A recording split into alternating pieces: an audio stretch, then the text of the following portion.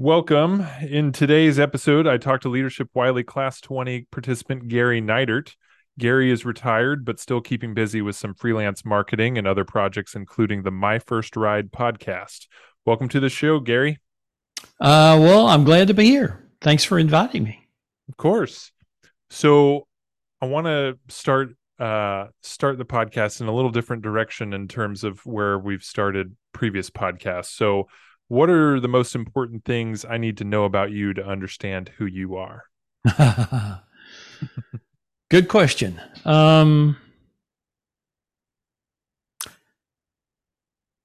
I'll go back to the podcast, My First Ride podcast, and I talk about I'm a car guy without a car to tinker on or tinker with, and so that's part of it. And enjoying retirement and enjoying keeping up with grandkids and all kinds of stuff.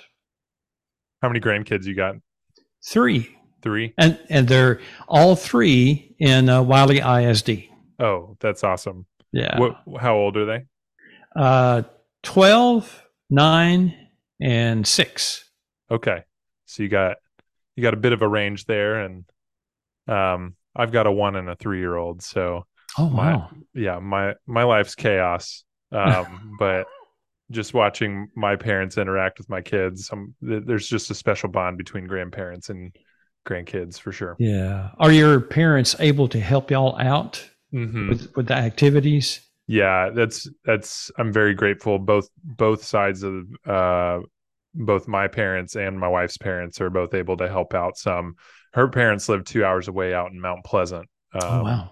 And then my parents live in McKinney. So Yeah. we try not to lean on them too much, but we are absolutely grateful whenever they do help us. It definitely makes things easier, and it allows our kids to have that relationship with their grandparents, which I think is important. Yeah. Yeah. So so you mentioned your grandkids are in Wylie ISD. Is that your connection to Wylie, or what do you live in Wylie? What's your Wylie origin story? Well, I actually live in Saxe. Well, forgive me for that.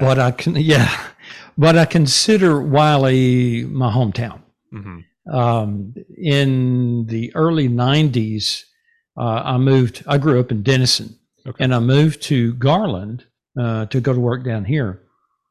And I kept driving through Wylie going, this is kind of a cool little town. And one of my clients lived in Wylie.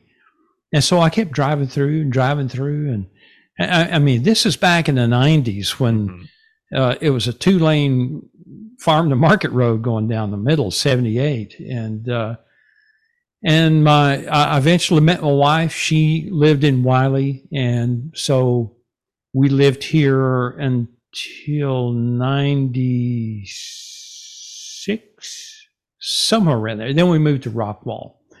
And we lived in Rockwall up until 2017.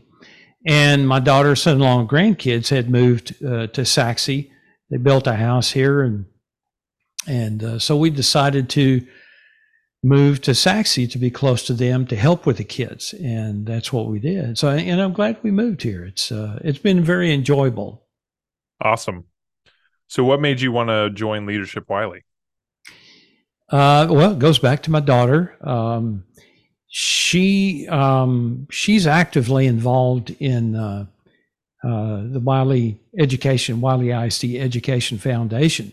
Okay. And so she had talked me into going through class at Wylie ISD and very much enjoyed that.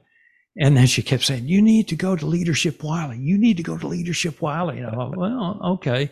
And so I thought about it, and I thought, yeah, I want to do that because I figured it would be a good opportunity to, I got to know a lot about Wylie through class, and I figured this would be an opportunity to learn a whole lot more about Wylie, the backstory, if you want to call it that.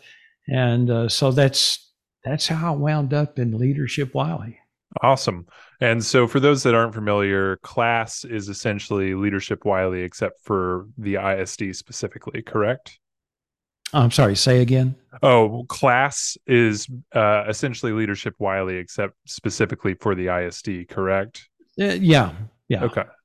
And Okay. and oddly enough, when I first walked into the room in September, I went to sit down at this table, and there was only one chair there available.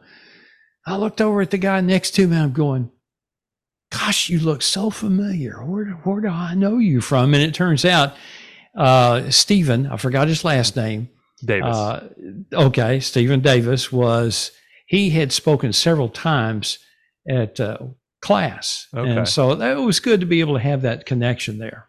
Yeah, and I know Wendy wasn't able to be with us on the opening retreat, but she's the executive director of the Wylie Education Foundation, Mm-hmm. so I'm sure your daughter and her interact a lot. Oh, So, yeah, absolutely. And I've got to meet Wendy oh, okay, great. through my daughter. My daughter's Chrisley Herman. So Oh, I don't okay. know if, yeah.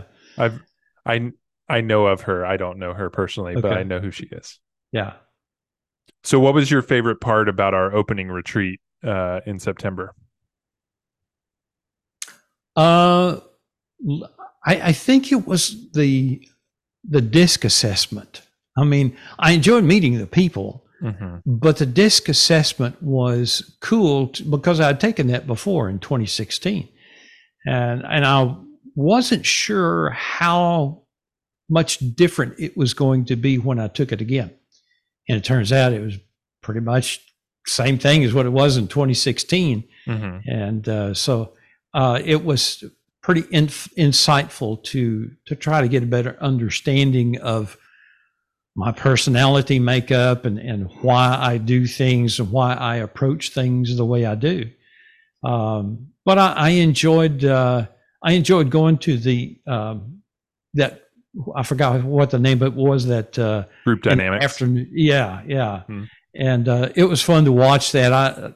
I didn't get I didn't get up on the lines and stuff like that. My yeah, knees don't do well with that, but it was fair. fun to watch people do the zip line. So Yeah, yeah, yeah. The zip line's a little. I'm always a little afraid to do it. But if in terms of high ropes courses, group dynamics is probably the only place I do it. Just something about like you're not too far up the yeah. ground. Like I couldn't imagine me doing zip lining through the jungles of Costa Rica, but at group dynamics, I talk myself into it. Oddly enough, I would You'll do probably the Costa feel Rica, I could do the Costa Rica thing.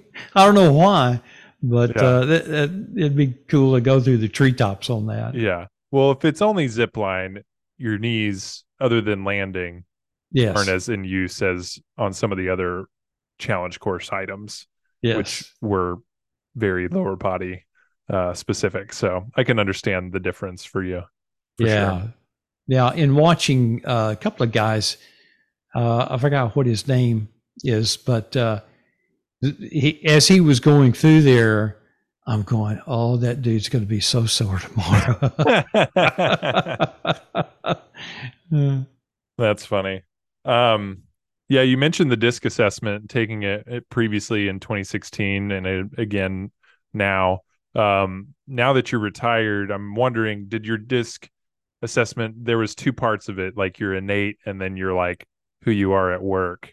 Um, did you have any difference in between those two? Now that I guess the work part is more retirement. I guess how did you answer those questions in terms of the work piece? Actually, even at the what's it called, the adaptive, Mm. in that it Mm-hmm, adaptive, mm-hmm. it was a little stronger the second go round, Okay. and in looking back on this, I kind of realized about why some parts of what I did before in my job would drain me because it was really outside of the norm for my personality and my natural abilities and whatever. Mm-hmm, But I kept doing it, and it worked out. But mm-hmm. in going through the assessment, um, at the retreat, that dawned on me. I'm going, well, no wonder I was kind of grumpy.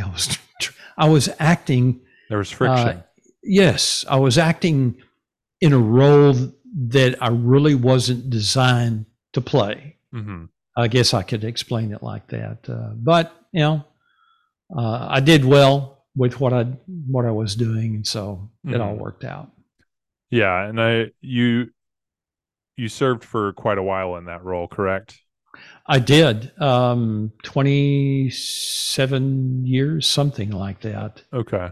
Yeah. I'm wondering also like how much that role, like you by the end, how much you had adapted to your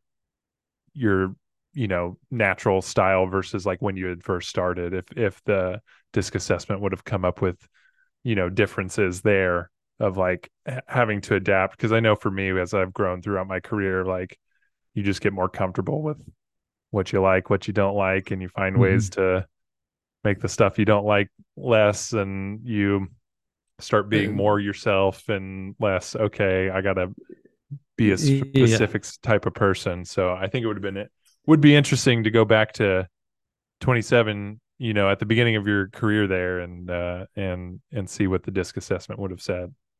Yeah. And I think towards the end, it was getting, I think you used the word, there was friction there.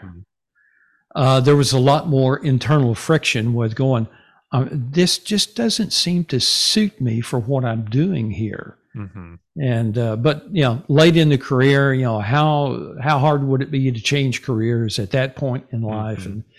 And I just kind of stuck with it. Fair enough. So So what are you currently looking forward to in the upcoming classes for Leadership Wylie? getting to learn about some of the inner workings of the city of Wylie, getting to meet some of the people. Not only in the class, getting to know some of the people there, but getting to know some of the people in the community of Wylie as we're going through the different segments of it. And it's going to be pretty interesting to go to Austin. I think it's February, Mm-hmm. and that should be a lot of fun to see Mm-hmm. that. And my nephew was working for someone down there as an intern the last few months, Mm-hmm. and I don't know that he'll be down there, but he had some interesting things to say about all that. I So bet. I bet. Yeah, last year they were in session, so I'm interested to see the contrast between in session and not in session, and what all, if there is a difference. I'm sure there is, but we'll yeah, see. were you able to sit in the chambers to observe what was going on? We went to the chambers, but they were not there. So we Ah, saw them, but they were not actively in that part of the session. But yeah. everybody was on, all the representatives and stuff were on. Uh, the word that's coming to mind is campus, but I know that's not correct. Mhm. At the Capitol, Right. in the offices. So, Yeah.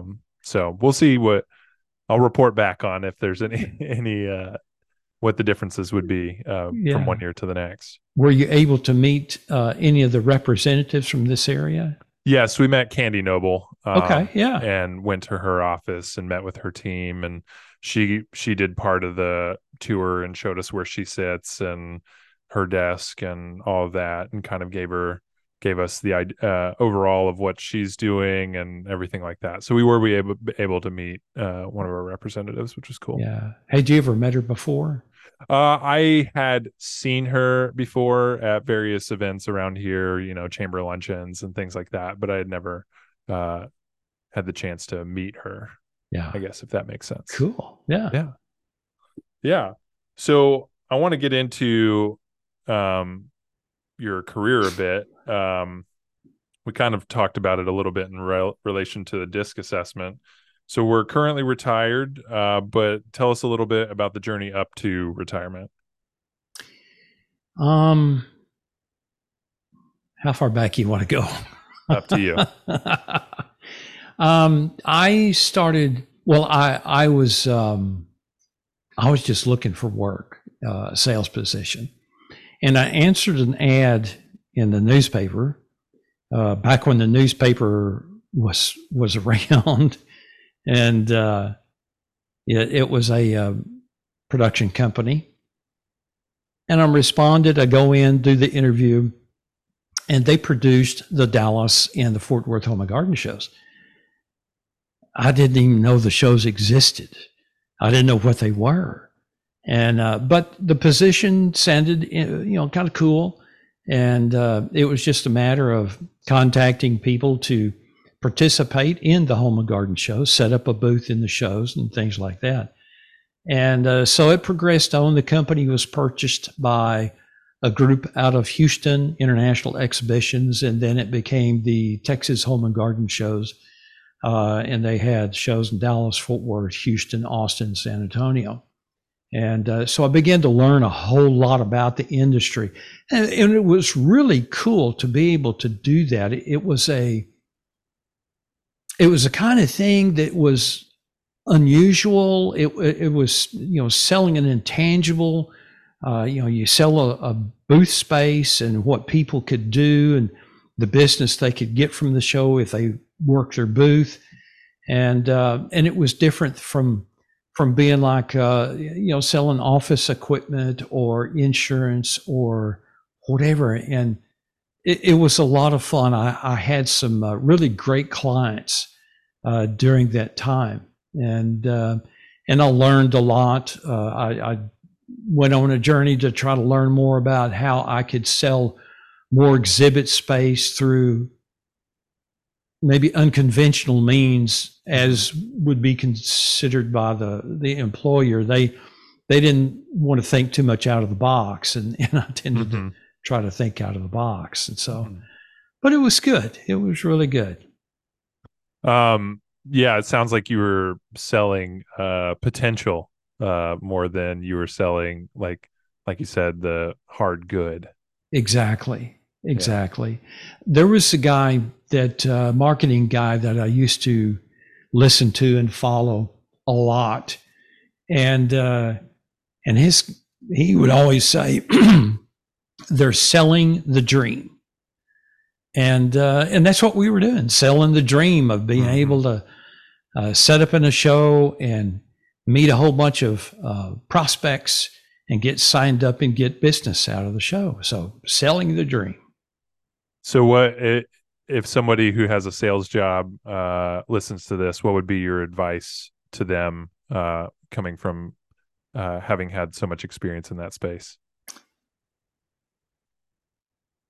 Listen to what the customer wants and figure out a way to sell the customer in a way they want to be sold. I would see a lot of times a salesperson try to sell how they wanted to sell, but the customer didn't respond so well to it. And that's probably one of the biggest things that I observed in all that. And that's what I would recommend to somebody getting into sales. Sell how the customer wants to buy. Now, that might go against the grain of some companies, but I've seen that work. Yeah.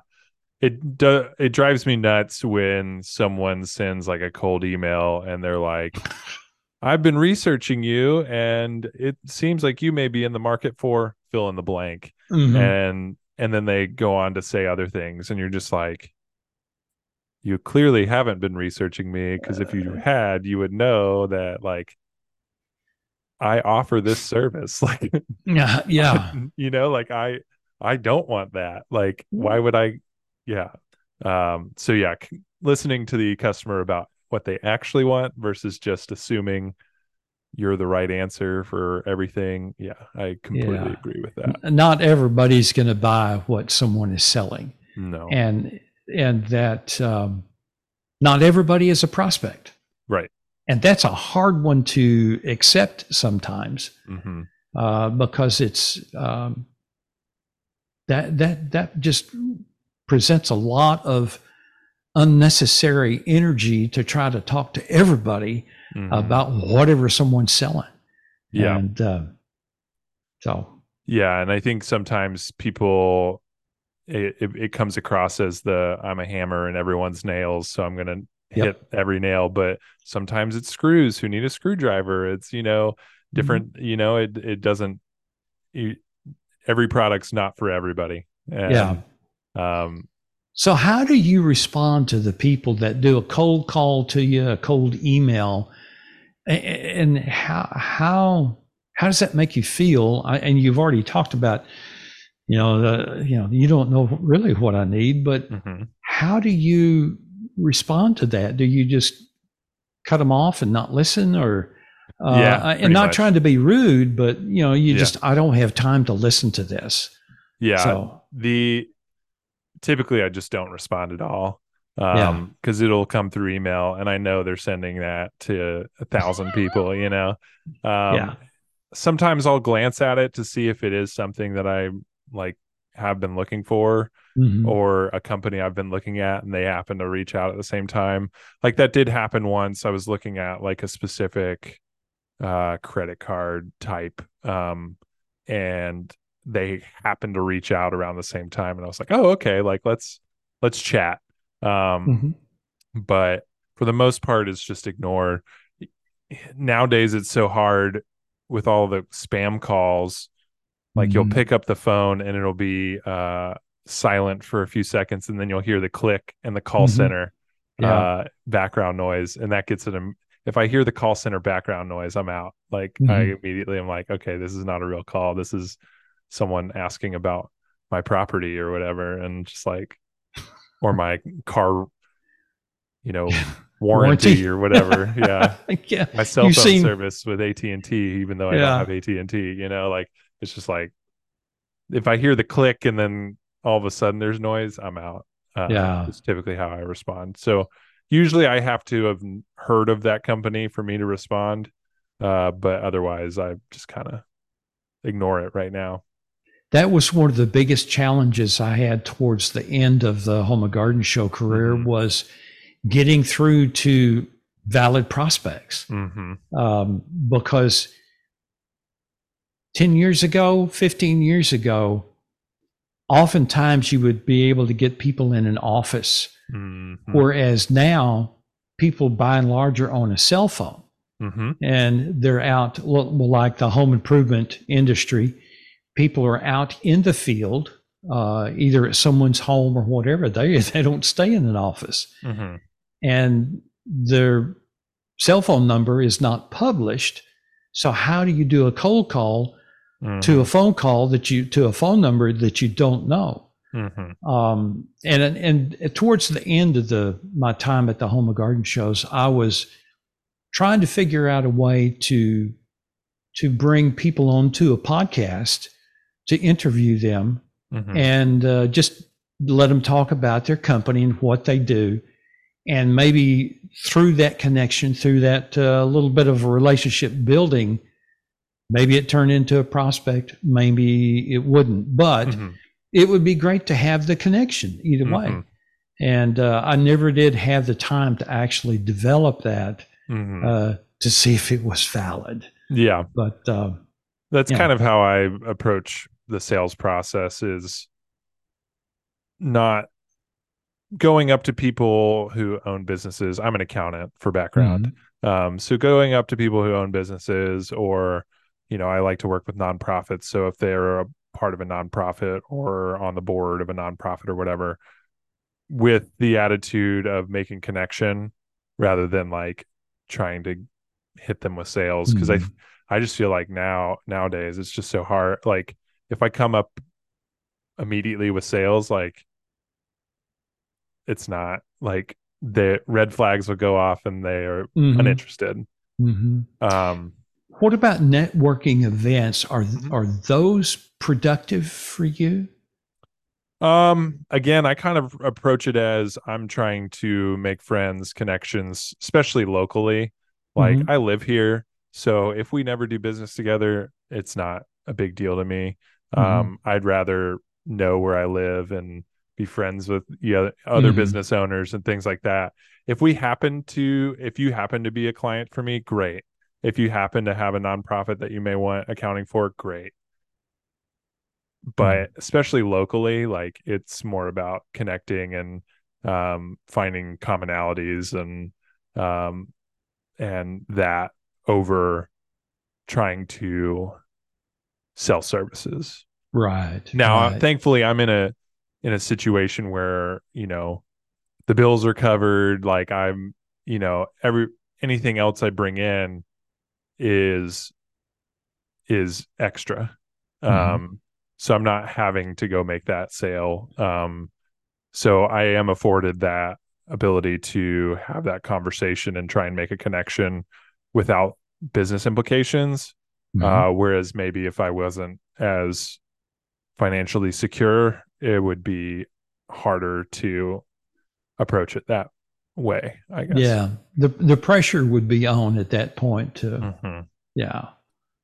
But the desperate sales is not not a good tactic either. So I'm No, I'm it's grateful not. that I can just enjoy the connection with people, and if something comes up in the future, great. Yeah. But otherwise, it's I at least have somebody I know in the community. Yeah. I have a friend of mine who he is a website developer, and he's real big into the like the Allen Chamber of Commerce, Frisco Chamber of Commerce, trying to go there and develop business through that. And it seems like he's spinning his wheels because he keeps trying to sell people on, you got to let me help you do this. Let me help you get to number one on Google. And yeah. No, I don't get me wrong. I still mention, hey, I do accounting if you ever need anything, but yeah, that's not the starting point. Because also, I don't want that to define me either. I don't want that to be like, oh, there's Steven the accountant. Like, I'd rather be Steven the friend, or the yeah, dad, or the husband, or whatever. I'd rather that define me rather than whatever career I'm in. yeah, yeah. So now we're retired and we're doing some freelance stuff. So what are you doing? What are you doing now that you're not in sales? Well, it's been mostly. I've been trying to develop the podcast, and that's been the challenge, just because of other things in life that have come up. Right. The last year and a half, issues going on, medical issues going on with my mother and my wife's mother. So that has taken up quite a bit of time to deal with that issue. I'm glad I was retired so that I could help with all that. But it's and with the grandkids, helping with the grandkids and stuff. So it's been a challenge to try to put as much time into the podcast as I like, but still doing a little bit here and there. I don't know if that really answered your question or not, but well, how is that? I guess one question I would have as a follow-up is, how has your retirement evolved over because when did you retire? Okay, so I was in 2019. I was laid off.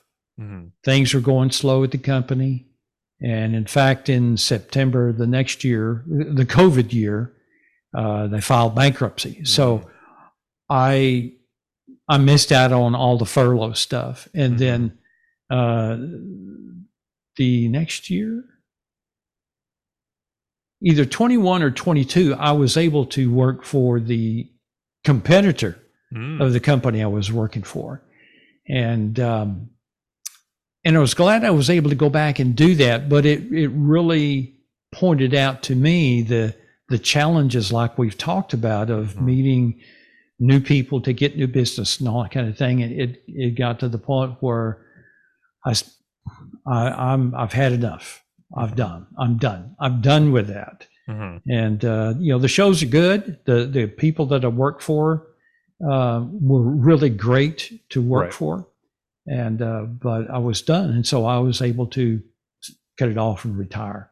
Hmm. And then shortly after that's when everything started working with the physical stuff, the medical challenges of parents. So, but yeah. So how has the time you've had evolved to today since you retired? Like, what lessons have you learned over that time frame? I shouldn't have worried so much when I was working. So, it's been in what way? Worried? Worried about how am I going to get the next sale. There was a period where things were really rocking in the home and garden show industry. Shows were selling out. It was easy to get clients. And then in 2008, when all that crazy mess happened, it took a big shift. And so the intensity, and I shouldn't have worried about how am I going to get in the business. It just, if I'd have let that go and just did what I could, it'd been better. That's probably a big lesson, is not worry so much. So during this period of being away from the home and garden shows, I've been able to be more relaxed, less stress in life, probably better health. I've been able to take the time to start working out, go to the gym weekly, which before I didn't do. I didn't have the nervous eating like I did. So it's been a whole lot better health wise, and just to kind of slow down and go. Oh, I could go to a movie on Thursday afternoon if I want to. So that's been good. Awesome. What are some unexpected challenges that retirement's shown you? Dealing with the things like getting signed up for Social Security, all the ins and outs of that. On Medicare, we went on Medicare.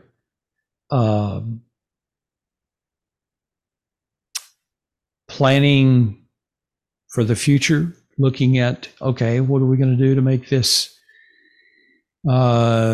money make money? And that's been a fairly big challenge, but we've been able to make it and do well. And we've been able to do. We're not real big into travel right now, but we've been able to do whatever it is that we've wanted to do over the last couple of years. And so. One of those things that you can do when you want to do, I noted that you took home 3 awards at 3 different car shows last year with your 2000 Toyota Tacoma. How'd you become involved with car shows? When we lived in Rockwall, there was a car show that took place in May every year. And my wife produces a music festival. And this music festival would be down by San Antonio every year, the same weekend that car show would take place. And I always wanted to go to it. I never got to go to it. So when we moved to Saxe, which was in 2017, there was it was Bluegrass on Ballard in 2017, and I was able to go and take pictures of the cars and enjoy looking at them. And then I found out about other car shows that would be in Murphy, and there were two different places, now 3 different places that the same organizer would have their car shows. And they also have it at Bass Pro Shops. So I thought one year, I thought, well, it was last year. I thought, I wonder what happened if I put my truck in there. I just enter it in the car show, just to enter it and maybe meet some people and sure enough, I was in a category that I guess either no one else was in, or the public didn't think the other vehicles that were in that class were worth voting on. So, but I got lucky and got those awards 3 times. That's awesome. Yeah, when we first moved here, we moved here about 2 years ago. Well, 2.5 now. Um, and one of the first things we noticed, because we moved here in May, and so like uh I think it was May's days and then bluegrass on Ballard. My wife and I just look at each other and like, there's an awful lot of car shows around here. Yeah. And now Yeah. I'm not a car guy, but like that was it was still cool even for me to go look at those vintage cars. And Yeah. um just, you can tell the passion and joy of taking care of those cars that those people have. Yeah. Yeah. Matter of fact, Maze Days is coming up this Saturday in Murphy at the PSA, whatever that place is called. So I'm looking forward to being able to go there. There's not been many car shows here in this area on Saturdays. And because on Sundays I'm at church working in the video department. And so I can't get over there. And so I'm looking forward to seeing what they have this coming Saturday. And there's been some cool looking cars. There was one car show. Dennis Collins Brothers Jeep. Are you familiar with them on 544? No, but I know the last name Collins is royalty in Wylie, so I assume they're a part of the Collins clan. Well, there was the guy Dennis Collins has a YouTube channel, Coffee Walk. Okay. And they post an episode each Friday. Well, this one particular Friday, he showed a Camaro, a new Camaro that had been souped up and whatever, specially done, and so he showed that car. And then, so I didn't show my truck. I just went through the car show. And when I was in the car, I love the way some of these cars sound, just the power and the motor and the sound. And so as I was leaving the parking lot, I could hear the car, and, he punched it and, smoked the tires a little bit. And I get up there, and there it is, Dennis Collins in that Copo Camaro coming in to do some burnouts at the show. So anyway, I just scoped the show out. I went back home to do something. I came back, and he had parked not directly in the car show, but a little ways away. And so he was about to leave, and all these guys were standing around this car going, wow, wow. They were just amazed that they could be around the car, and he took off, and he did the burnout thing and all that kind of stuff. So that was kind of cool to see all that. Yeah. So has cars always been something you've been interested in? Yeah. It has. I just never have really purposefully tried to get a fast car or a hot rod or anything like that. But I've always been interested in cars. I mean, when I was a kid, I was building models. I had the hot rod magazines, Carcraft magazines, all that kind of stuff. So yeah, it's been a lifelong thing. So you mentioned you don't have a car to tinker on. Is that something you're looking for, or is that a choice you've made to not tinker on cars and instead tell the stories of them? Well, actually, I am searching for a Mustang GT, preferably a convertible. I could do with a fastback, but just to have it to drive around occasionally, weekends and stuff like that, and something that 06, 08, somewhere around in there, where it's new enough that it doesn't require just a ton of work, Mm-hmm. but yet it's old enough to where it's not the brand new one. Mm-hmm. And, just kind of polish on it and keep it clean, all that kind of stuff. So, Yeah. yeah. Yeah. If you know somebody that's got a '05, '6, '7, or '8 Mustang GT that they'd like to sell. I actually did, but I think he already sold it. So Oh, man. yeah. Yeah. He guy I used to work with had a I don't remember if that was the correct year, but he definitely had a Mustang that, would only drive on perfectly cloudless day Mhm. and only drive to certain places and park with on the line so nobody can park next to him, that sort of Mhm. thing. And Mhm. yeah, he definitely had one of those. Yeah. But he, I think he got married and that one got Uh, sold. priorities, man. Priorities. I know. Um, so I was going to tell you my first ride was a 2005 Dodge Neon. Oh, wow. um, it technically the first one I had was a silver one. We test drove it to lunch, ate lunch, and came back, and they said there's a lot of damage under it, so we can't sell you this car. Here's a white version of it.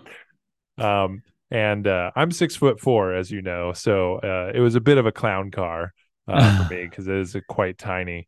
But I think my favorite story from that was I was on the club volleyball team at Arkansas, and we had a tournament down in Waco. So that was probably, I think, like a 7 or 8 hour drive. And no, actually, this was when we went to San Marcos. So that was a 10-hour drive. Oh, gosh. I was the only one who volunteered to drive because I was club president, and no one else wanted to drive. And I was like, y'all are going to be sorry, but if I drive, like, we're going in my car and my car's tiny. Um, that was the last time we went in my car, the first and last time we went in my car, um, because we had 5 people in a Dodge Neon. Oh, wow. Um, and I will also mention this was a volleyball team, so several of us were over 6 foot. We must have looked like the clown car, like super clown car.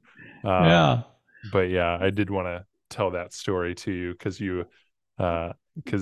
yeah, I've had 2 cars and I had that one all through college, and then um, it started turning off while I was driving it, so we had Oh, to that's not good. yeah, so we had to upgrade once I got a full-time job to what I'm driving now, which is a Hyundai Tucson. But yeah, fond Yeah. memories of the Dodge Neon. Yeah. Were there any, is there anything that in looking back on that stirs up any kind of nostalgic memories or feelings in during that time frame when you think back on driving around in the car, like maybe a first date or a particular song that was playing through the radio at a certain time? Um, I think the most nostalgia that I have is um I would transport. So I went to school at Arkansas. My parents lived in Wimberley in the hill country outside Austin. So Uh-huh. 10-hour drive to college and 10-hour drive back. And when I first went to college, my parents drove. So they were in the driver's seat and passenger seat. And everything I owned, plus me, were in the back and the trunk. And we made it all the way to Fayetteville. The 3 of us, plus all the stuff I owned, and every year after that, until I got an apartment and needed to get a U-Haul, I would put everything I owned in my Dodge Neon and Yeah. drive home. Yeah. So those were long trips, but it just there was a simplicity to the time that I could fit everything I owned into a Dodge Neon Yeah. that I enjoyed. Um, Well, that's good. yeah.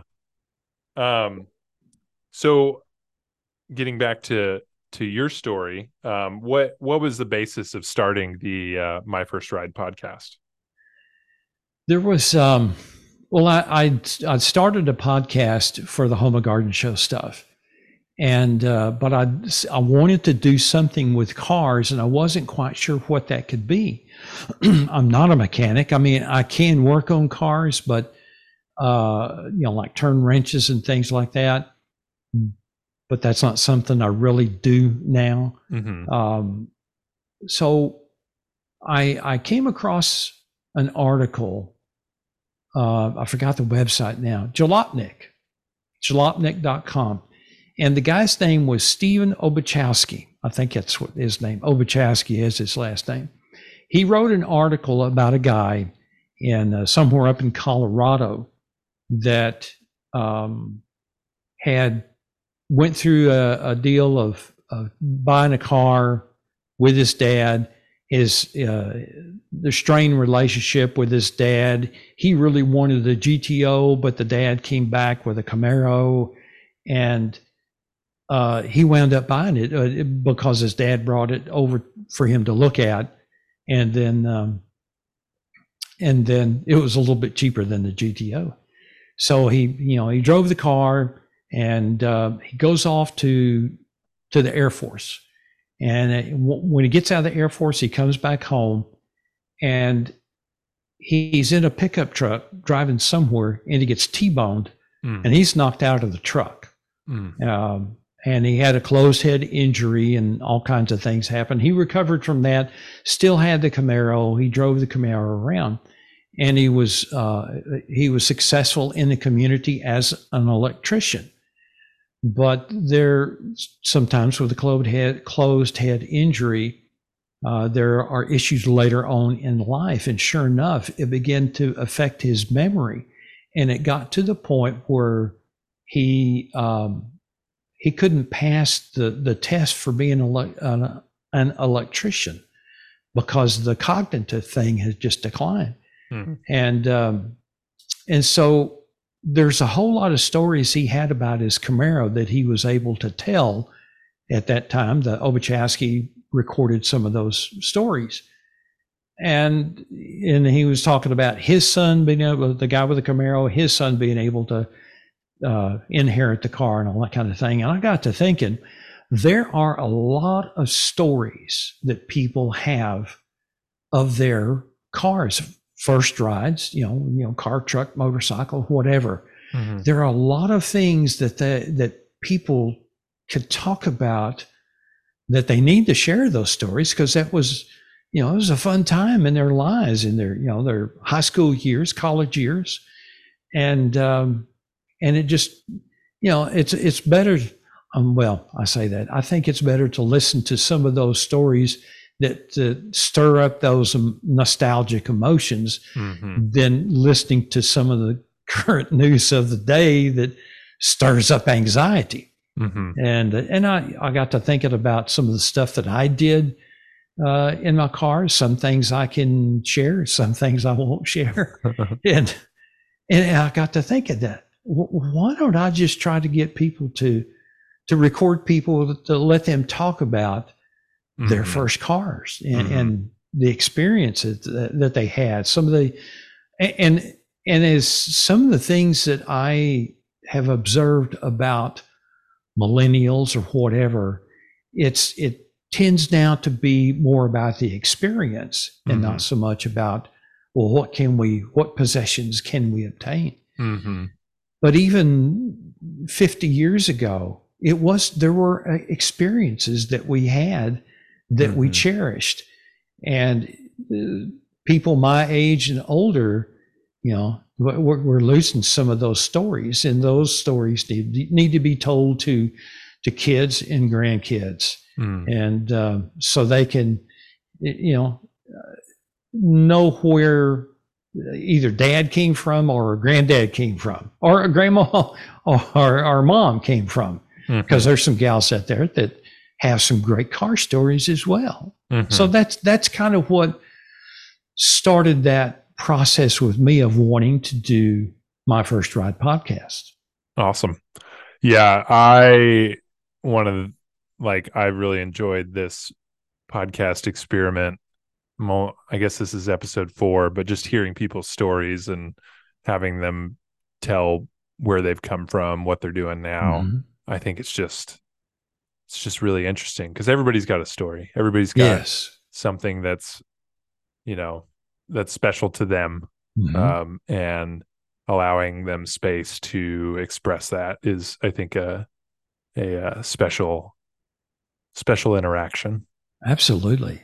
Absolutely. Well, how was it that what prompted you to start this podcast? Um, Going through leadership Wylie last year, I we had a smaller class, so there's only, I think there was 12, 13 of us, something like that. Um, and I got to know people, but like when you're meeting up for leadership Wylie, the schedule's booked, like you're Hmm. going from one place to another, you're learning a ton. And you learn a lot about people, but having an hour long conversation with somebody um, didn't always happen. So there were some Yeah. people that I, you know, know their story somewhat, but you know, selfishly, I'd like to know more type thing. Like Yeah. get to know them a little better. So I felt it would be fun to give this platform to the people in the class so that other people in the class can get to know them better, and connect even on another level. Hmm.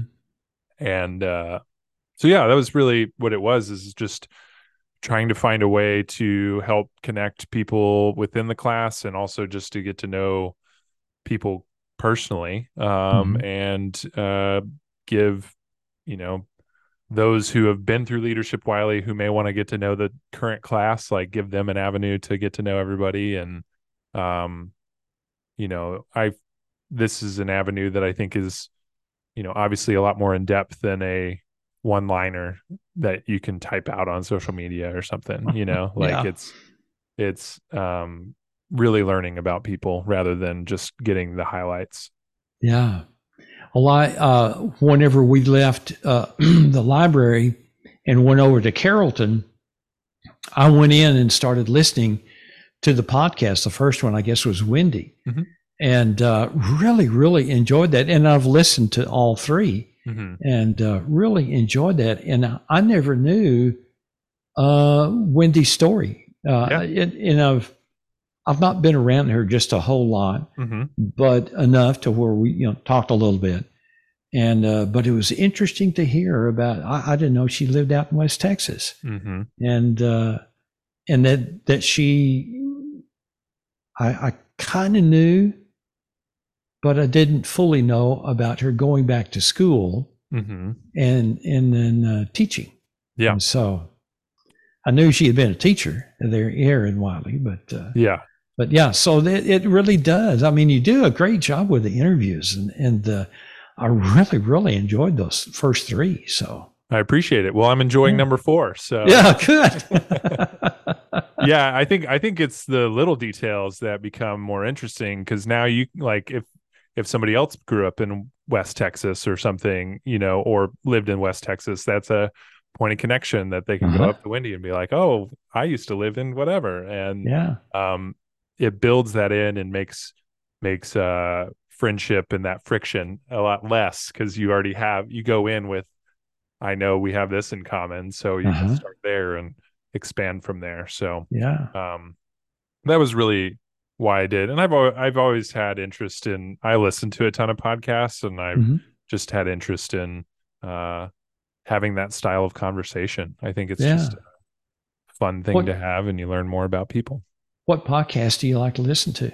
Oh boy, that's a loaded question. I'm going to get my phone out here, and start listing some. I do listen to several like accounting industry specific podcasts. Hmm. I won't list those. If you would like to know what those are, people can in touch with me at contact@mmosis.com. Um, Otherwise, listen to the Razorback Daily. Got to Mhm. make sure I'm up to date on my Arkansas sports. Uh, Choose FI is a financial independence podcast. It's money based. The Diary of a CEO. That's a Stephen Bartlett. I actually just started listening to that one. The Rich Roll podcast. He interviews a wider range of people, including endurance athletes, and I've been getting into triathlon the past couple of years, so that's been interesting. Deep Questions with Cal Newport. Cal Newport's a guy I really enjoy how he thinks. He's got a lot of productivity, but not in a toxic way. Some people are productivity so we can get better, or not get better, but get more efficient so we can do more, and then you just end up overloaded. That's Yeah. not his deal. Adam Grant's podcast, Rethinking.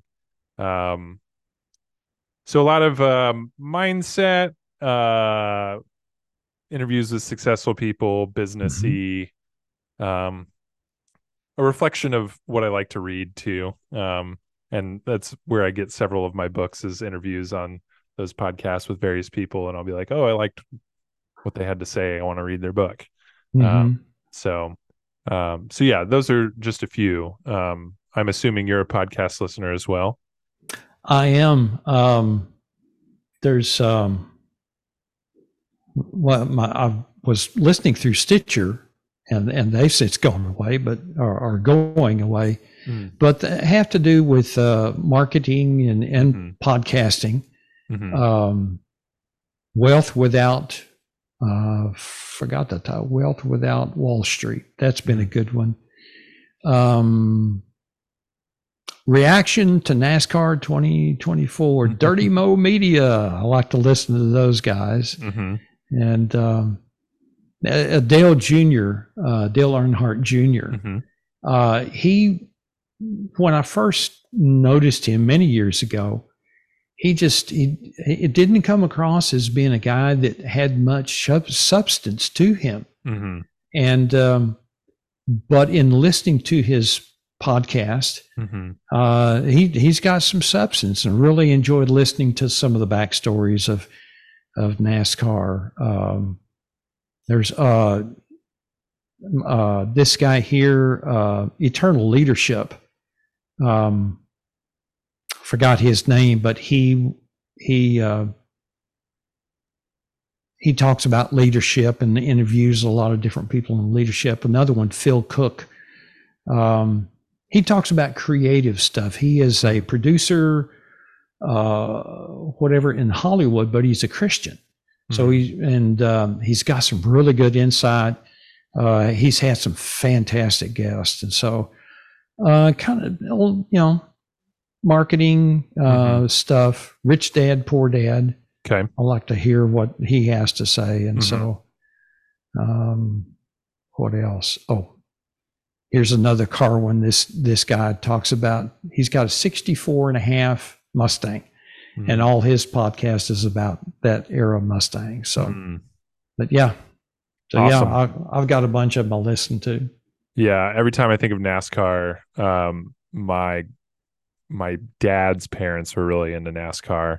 They had Dale Earnhardt stuff all over their house. And so that definitely trips the nostalgia wire for me, because every time I think of NASCAR, I think of that number 3 everywhere in my grandparents' house, and I followed it for a little while, and I would pledge to being a Jeff Gordon fan there for a while, just because they were like, oh, Jeff Gordon, oh no, they would so that sort of thing. And then I met a really big Jeff Gordon fan, and I would tell him I was a Jimmy Johnson fan, and he same thing. It was, oh no, how could you? Like, that's terrible.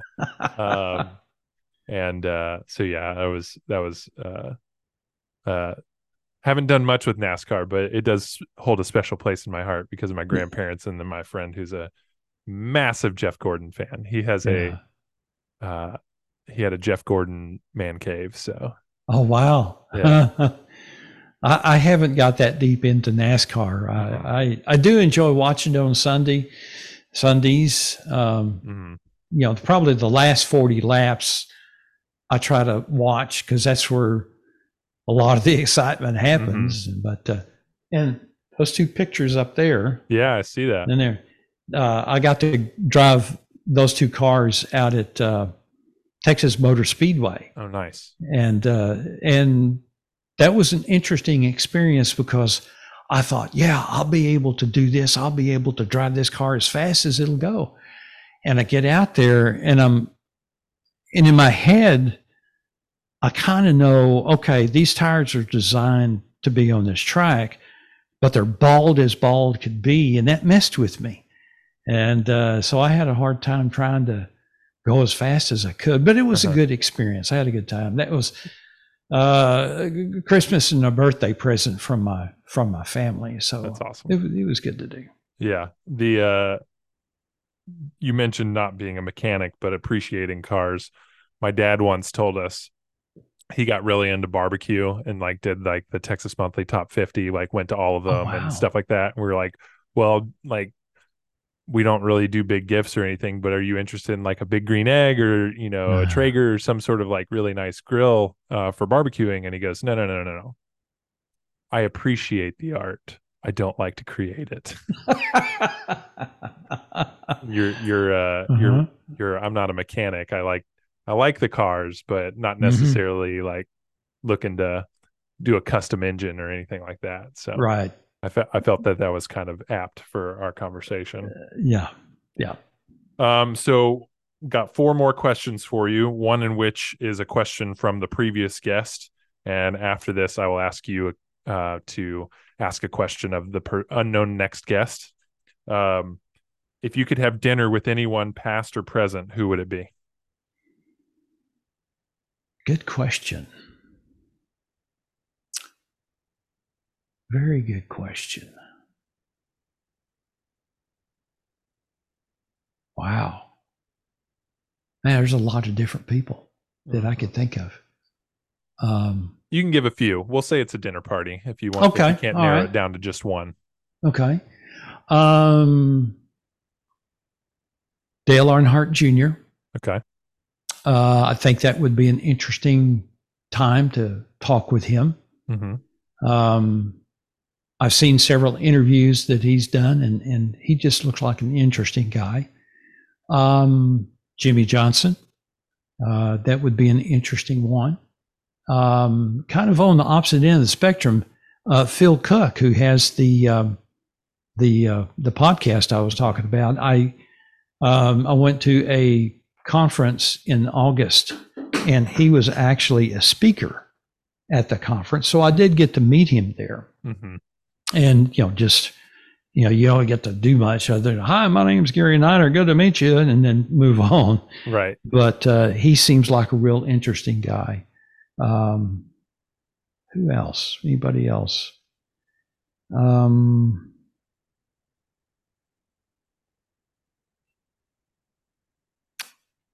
I can't really think of anybody else right now. Fair enough. What have you been reading or watching lately? There's a YouTube channel that somehow it popped up in my... It got into your algorithm? Yes, it did. And well, my wife and I, she started watching Sandy Brock, and Sandy Brock is in Canada, and she raises sheep commercially. Okay. And to me, that's been very fascinating to watch. Mm-hmm. Because that's a part of the world I just have never seen. And her husband also farms like 1,600 acres or something like that. So we'd get to see them out planting and harvesting, things like that. But then there is the one that popped up, Laura Farms. And she and her husband, she's in her early 20s, so is her husband. They are like 3rd or 4th generation farmers up in Nebraska. And in watching what they do and how hard they work, both her podcast and Sandy Brock, I have a great appreciation for what people do to get products, to get all that stuff to us. Mm-hmm. And because they just Laura Farms, they just got through harvesting their soybeans, Mm. and they showed what all they went through and the drama of stuff breaking and all that kind of things. And now they're on to the corn, and they raise corn for to be used as ethanol or cow feed. Mm. And then they have the big irrigation things that they use. And man, they work hard. They late nights they day in and day out. They do get to take some time off and have some fun. But man, as a farmer, Yeah. you're always there. Same thing with raising cattle. You always have to be there. So so I've enjoyed watching that. Awesome. I had never heard of those, so that's interesting. What would be your advice to someone nearing retirement?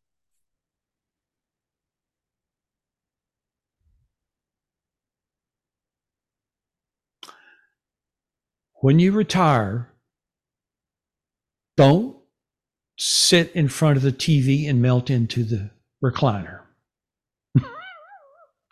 Have something to do. Be active. Mm-hmm. Don't just sit around. Yeah. Because that's not good. Mm-hmm. So that would be my biggest advice right there. Yeah. I like and it goes for retirement. It goes for changing jobs and things like that. It's like, run towards something, not away from something. Absolutely. And then the last question is a real softball.